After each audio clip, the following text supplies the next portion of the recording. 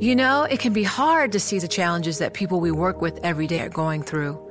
Invisible struggles like stress and burnout, caregiving for a loved one, or being misunderstood. But insight, awareness, and empathy will help us better see the issues they're dealing with. And that can make us and our companies healthier too. I'm Holly Robinson Peete. Join us on The Visibility Gap, a new podcast presented by Cigna Healthcare. Download it wherever you get your podcasts. You know success when you see it. Or you think you do. The people in the spotlight. But what about those small business masterminds who succeed at making their money work harder? They do that by having a business bank account with QuickBooks Money, which now earns 5% annual percentage yield. Making your money work as hard as you do? That's how you business differently. Learn more about QuickBooks Money at quickbooks.com/5APY. Banking services provided by Green Dot Bank. Member FDIC. Only funds and envelopes earn APY. APY can change at any time. We are ready to offer a highly ambitious trade deal, including zero tariffs and zero quotas. There is no need for a free trade agreement to involve accepting EU rules on competition policy, subsidies, social protection, the environment, or anything similar. I think there is a significant risk of what some people are calling no deal 2.0. Hello, you're listening to Bloomberg Westminster, your daily guide to British politics. I'm Sebastian Solik. And a very good afternoon, I'm Roger Hearing. And today, well, we're going to have a look at what's been happening over the weekend for almost everyone in the entire country, which is getting wet. Yes, it was pretty blustery here in London, but certainly much, much worse elsewhere further afield. Clean-up efforts now underway across the country. Heavy downpours, strong winds devastating some communities. The government's activated its emergency aid package to support people who've been badly hit by Storm Dennis. The so-called Bellwyn scheme will apply to those affected in areas including Worcestershire and Herefordshire, where major incidents were declared yesterday. Now, that said, the storm is still causing risk of life today, and criticism's mounting there hasn't really been enough investment in the places that need it. The Environment Secretary, George Eustice, insists the government measures are working. In the last 5 years, the flood infrastructure that we've put in place has protected over 200,000 properties, and other projects that we're working on now will protect another 100,000. You'll never be able to protect every single property, but the investments we've made mean that we are able to protect a significant number. All right, well, let's dig into this then. I'm pleased to say we're joined by Adam Price, who's the leader of Plaid Cymru. Adam, you've been at some of these sites. Tell us about what you've seen in Wales.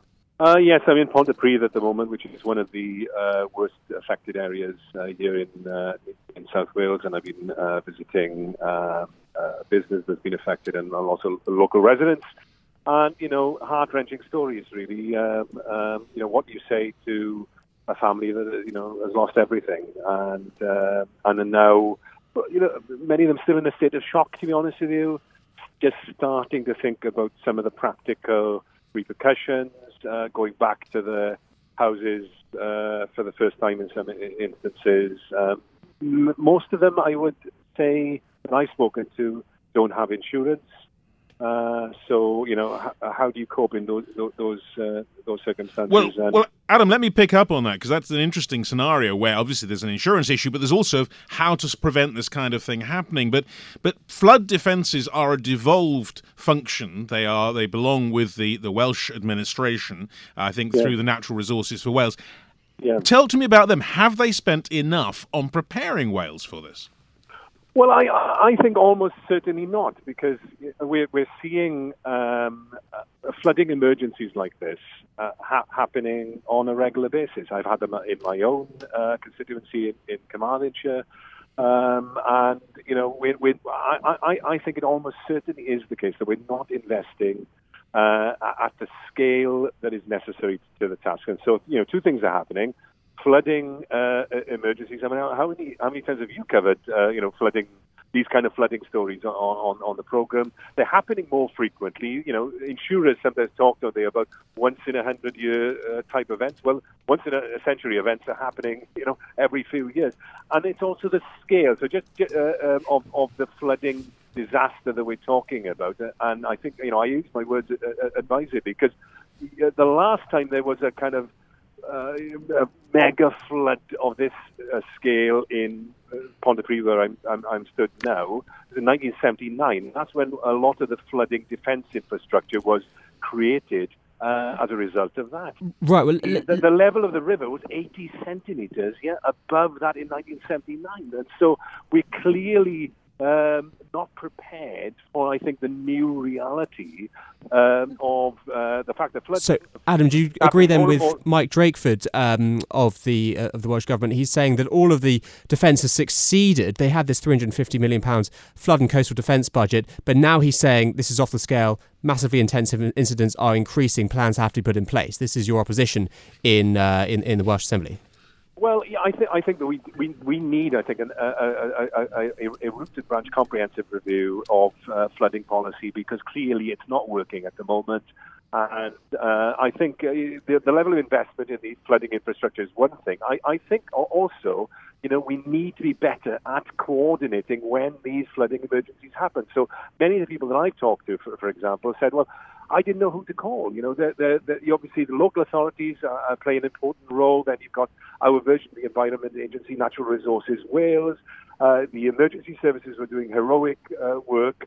But where was the single point of call on the ground? And at the national level, do we, when something like this, which is a kind of almost, I think it does represent a national emergency, where was the regional or the national kind of coordination to ensure that people, when they're affected in this terrible way, get the support in the most coordinated way as possible? And thirdly, who's going to help these people who haven't got insurance? Well, indeed, Alan, let me pick up on that, because that's really interesting. What you were saying there is maybe this is a national issue. Surely, I mean, this was a devolved power. Are you saying that something like dealing with floods and crises of this scale actually have to be handled in Westminster, have to be handled by London, and in fact, rather than being devolved to Wales?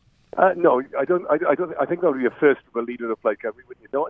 When I talk about national, because I mean the Welsh national level, and the role that the Welsh government, I think, needs to play in coordinating, particularly in a situation like here where I think the local authorities, because it was so widespread, they were easily overwhelmed by the challenge they were facing. So I think there's a role for the Welsh government. I think the wider point that you possibly make, though, is I don't want to sort of go back over Brexit ground here, but of course there was this issue of the disaster relief fund that's available in the EU.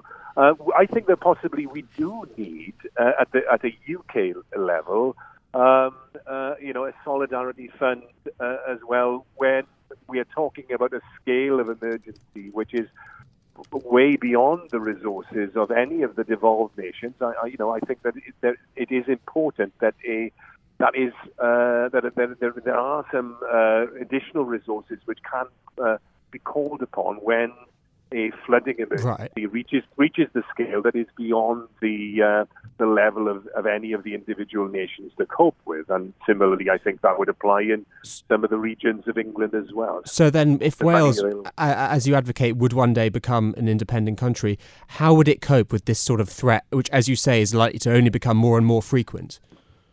Well, then, because we'd be much more economically successful, we close the prosperity gap that's been there for far too long, for generations, and we'd be a economically self-confident country that could put in the investment in our flood defence that actually we need in the 21st century. So, no worries on that. But Adam, that's an extraordinary thing to say, that you simply think Wales will be so successful it will be able to tackle that. I mean, people who might think of voting for you would say, well, hang on, we can't be sure because of global economics how prosperous we'll be. Wouldn't it be better to be part of a larger whole, whether it's the UK or the EU, where the resources are there to deal with this kind of disaster?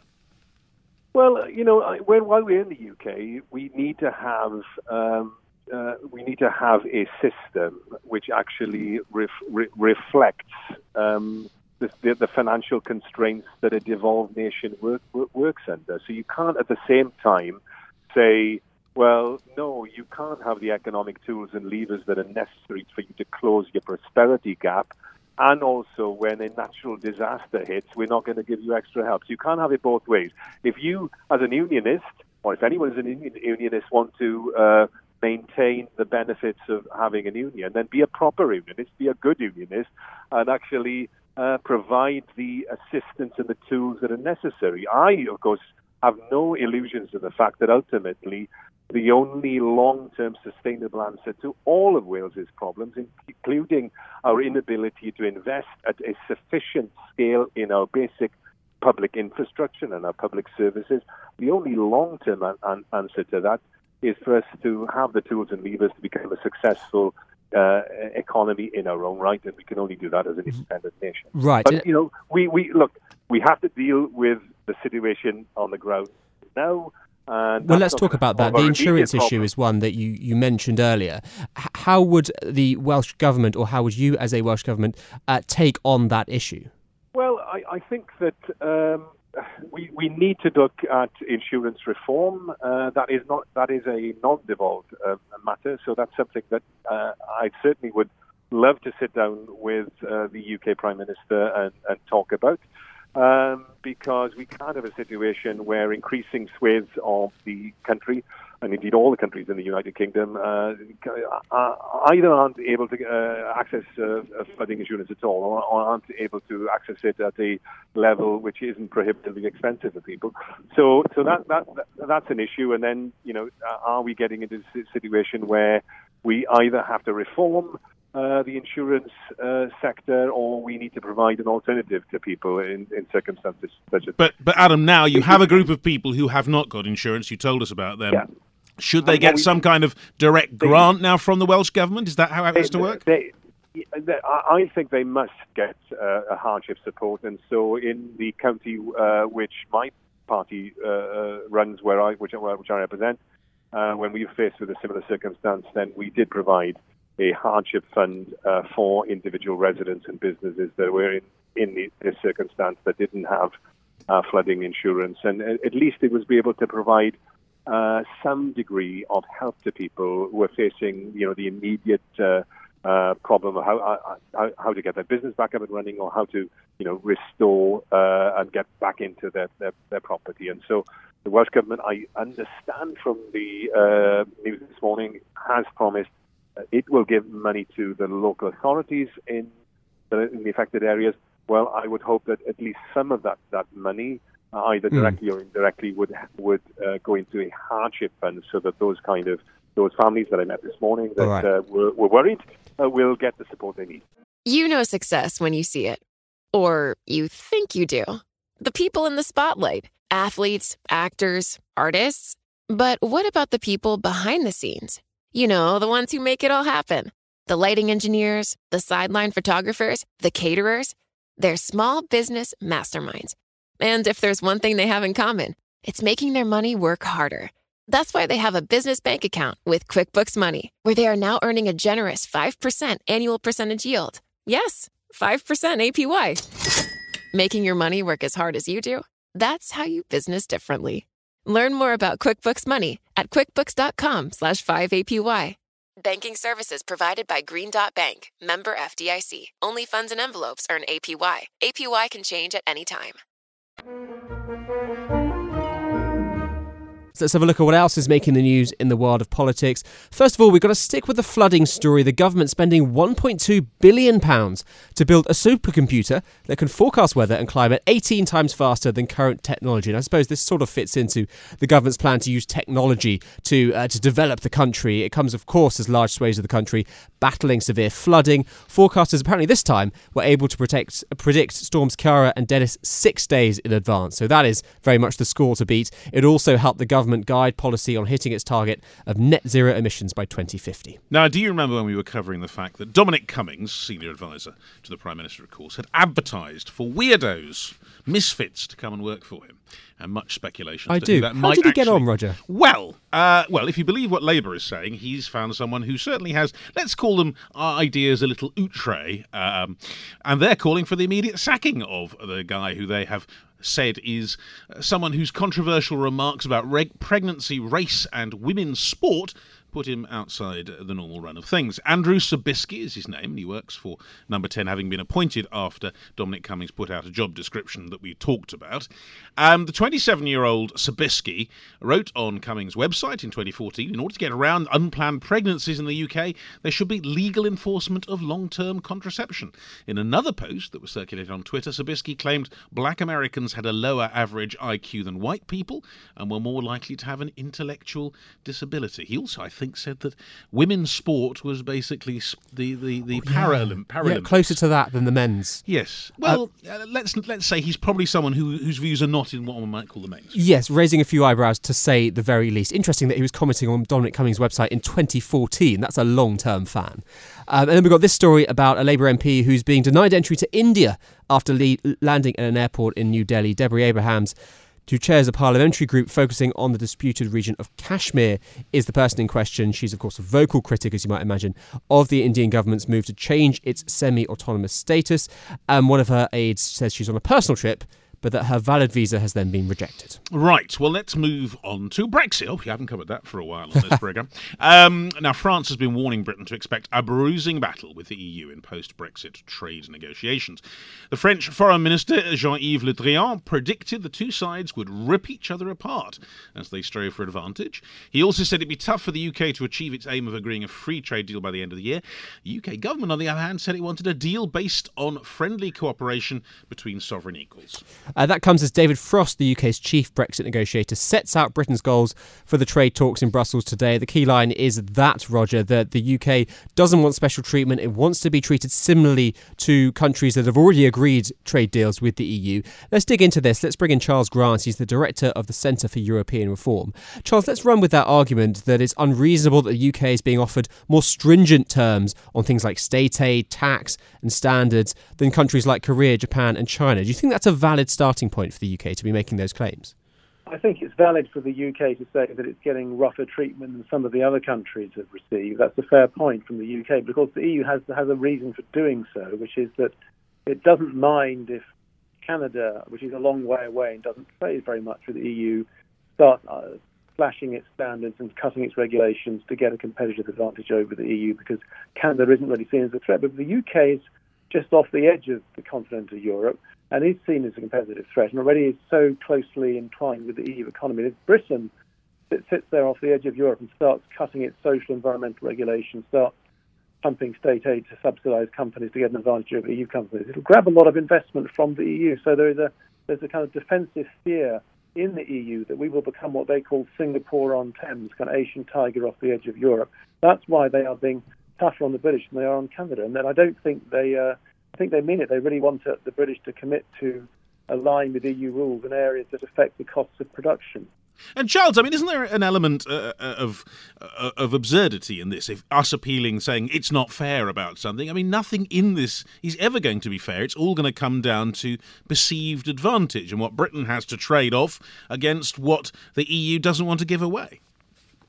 Yes, I mean, I despite the rhetoric, which I guess we'll hear from David Frost this evening, I haven't seen his speech yet, and what Mr. Le Drian said at the weekend, I mean, it's certainly possible we will get some sort of deal at the end of the year. What is possible, if all goes well, is a simple free trade agreement.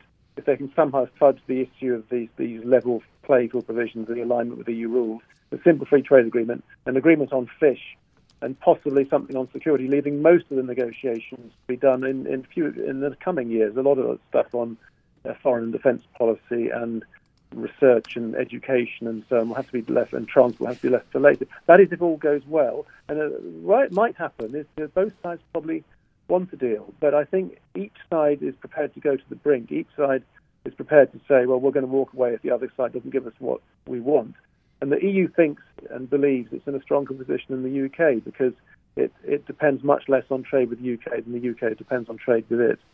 So all of this chest beating then, these comments from David Frost that we're expecting to hear later on, the French foreign minister saying the two sides are going to rip each other apart. Is this all talk? Is it ultimately going to come down to something much more sensible when the clock starts to run out? Well, last week I spoke to some of the EU's negotiators in this game, and they certainly think a deal is quite plausible to imagine, because they think that Boris Johnson will actually probably more willing to compromise than he appears at the moment. This is what happened last year with the negotiation with the withdrawal agreement. I mean, Boris Johnson completely changed his mind on the Irish border and accepted controls across the Irish Sea in order to avoid controls between Northern Ireland and the Republic. So he may change his mind again and make it easier to get a deal. But that's not guaranteed, of course. And I think certainly Boris Johnson is indicating that he's prepared to walk away from these talks. And if he did walk away from these talks, it wouldn't actually be necessarily such a huge change from achieving a basic Canada-style free trade agreement, because there's going to be friction at the borders anyway. There's going to be controls on goods because we're leaving the single market and the customs union. But the only difference is there'll be more tariffs if we go to World Trade Organization terms than if we do a Canada-style FTA. So the degree of extra pain inflicted by walking away perhaps isn't so great as some people imagine. It's going to be painful whatever happens. And that pain has to be alleviated, at least in the minds of a lot of Brexiteers, by having deals elsewhere, particularly with the United States. And yet, Charles, what we've heard in the last few weeks has been pushing America further away, whether it's to do with Huawei, whether it's to do with food standards. Again, is that just theatre, or underneath all this, is there actually less prospect now of a deal with the US?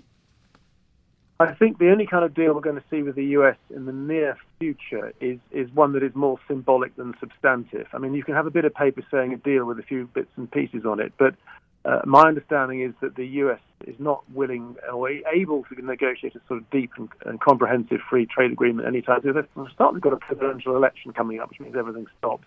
But also the British are not willing to give them what they want on aligning with US rules on food and plant and animal standards, and also allowing cheaper drugs into the National Health Service. So I think given that the areas where the US really wants Britain to give it things, Britain, even Boris Johnson, isn't really willing to give them very much. I don't think the US is going to be so interested in a real substantive free trade agreement. There may be something symbolic that can be called a free trade agreement. And Charles, the Sunday Times is reporting that Frost's lecture today is very much a reaction to Theresa May's strategy of secrecy, and he wants to be much more open, and he sees that secrecy as one of the reasons that she failed to get a deal with Brussels. What else do you think that this team, this government, can learn from the first phase of the negotiations in order to achieve success? Well, of course, she did get a deal in the end. It couldn't get it through Parliament. I think the biggest lesson I've learned from watching these negotiations over the last nearly 4 years is that if the British government needs to be united and to know what it wants. Theresa May had two problems. She didn't know what she wanted from Brexit when she activated the Article 50 process. And therefore, if you don't know what you want, you're at a disadvantage. And the clock was ticking and time was running out. And she took 2 years to produce a plan, the so-called Chequers plan, for Brexit, which had its good points and its less good points. And the reason why she couldn't produce a plan quickly was because her party was so divided. Now, in one sense, Boris Johnson is in a better place than she was, because he's got a fairly united party, more or less behind him in most respects on Brexit. So it'll be easier for him to keep the party united, which puts him in a stronger position vis-a-vis his partners. Because Theresa May used to say one thing, then her Minister David Davis would say another, and her official, Ollie Robbins, might say a third thing. So I think a united government that knows what it wants is the main lesson to learn from the previous talks. What about a united Europe, though? Because we've been told up to this point that despite the fact they've got so many sovereign governments to get together, they are all solidly behind the negotiator. Is that still true, do you think, or is it beginning to fracture a bit, that solidity? Well, at the moment, my reading of it is they are pretty much united. I mean, there are differences of emphasis. I mean, for example, between the French and the Germans, the French take a much tougher line. The French want people to see that Brexit hurts, to dissuade anybody else from voting for Eurosceptic parties like Marine Le Pen or in France or Mr. Salvini in Italy. So the French take a more tough view, while the Germans, I think, worry more about the consequences of an acrimonious Brexit. The Germans worry that the West will be weaker vis-a-vis Russia and America if Britain gets into a bun fight with its EU partners. So there are differences of emphasis, but on the substance, the French and the Germans and all the others are more or less agreed on what they want, and they are going to be tough on these issues we were talking about a moment ago, the so-called level playing field provisions, the fact that they want the British to align with EU rules on social issues, environmental issues, state aid and taxation. And very quickly, back on the UK side, do you think the more unified approach of actually wanting Brexit is going to carry this government further than the previous one? Well, I think it does definitely help that the government is the government. There's no resistance to what Boris Johnson wants to do within the government. There might have been some with the Treasury, and that's been quelled in the last few days. So if Boris wants to go for a hard Brexit, can. If he wants to walk away from the talks, he can. If he wants to compromise, like he did last year on the withdrawal agreement, and give in to the EU on some of its demands, he can do so. Sure. He'll take the rap later, but he really can do what he wants, as I can see in these talks. Bloomberg Westminster. Listen weekdays at noon on DAB Digital Radio in London. You know, it can be hard to see the challenges that people we work with every day are going through. Invisible struggles like stress and burnout, caregiving for a loved one, or being misunderstood. But insight, awareness, and empathy will help us better see the issues they're dealing with. And that can make us and our companies healthier too. I'm Holly Robinson Peete. Join us on The Visibility Gap, a new podcast presented by Cigna Healthcare. Download it wherever you get your podcasts. From Silicon Valley to Wall Street, the promise and perils of artificial intelligence are playing out on the world stage. But what will the next phase of AI adoption look like? Which companies, from big tech to startups, will dominate? And where do the risks and unintended consequences lie? I'm Emily Chang. Join me at Bloomberg Tech in San Francisco, May 9th, to answer many of the industry's burning questions, alongside Snap's Evan Spiegel, Xbox President Sarah Bond, OpenAI's Brad Lightcap, top researcher Dr. Fei-Fei Li of Stanford, and many more. More details and just a few tickets left at Bloomberg.com/TechSF.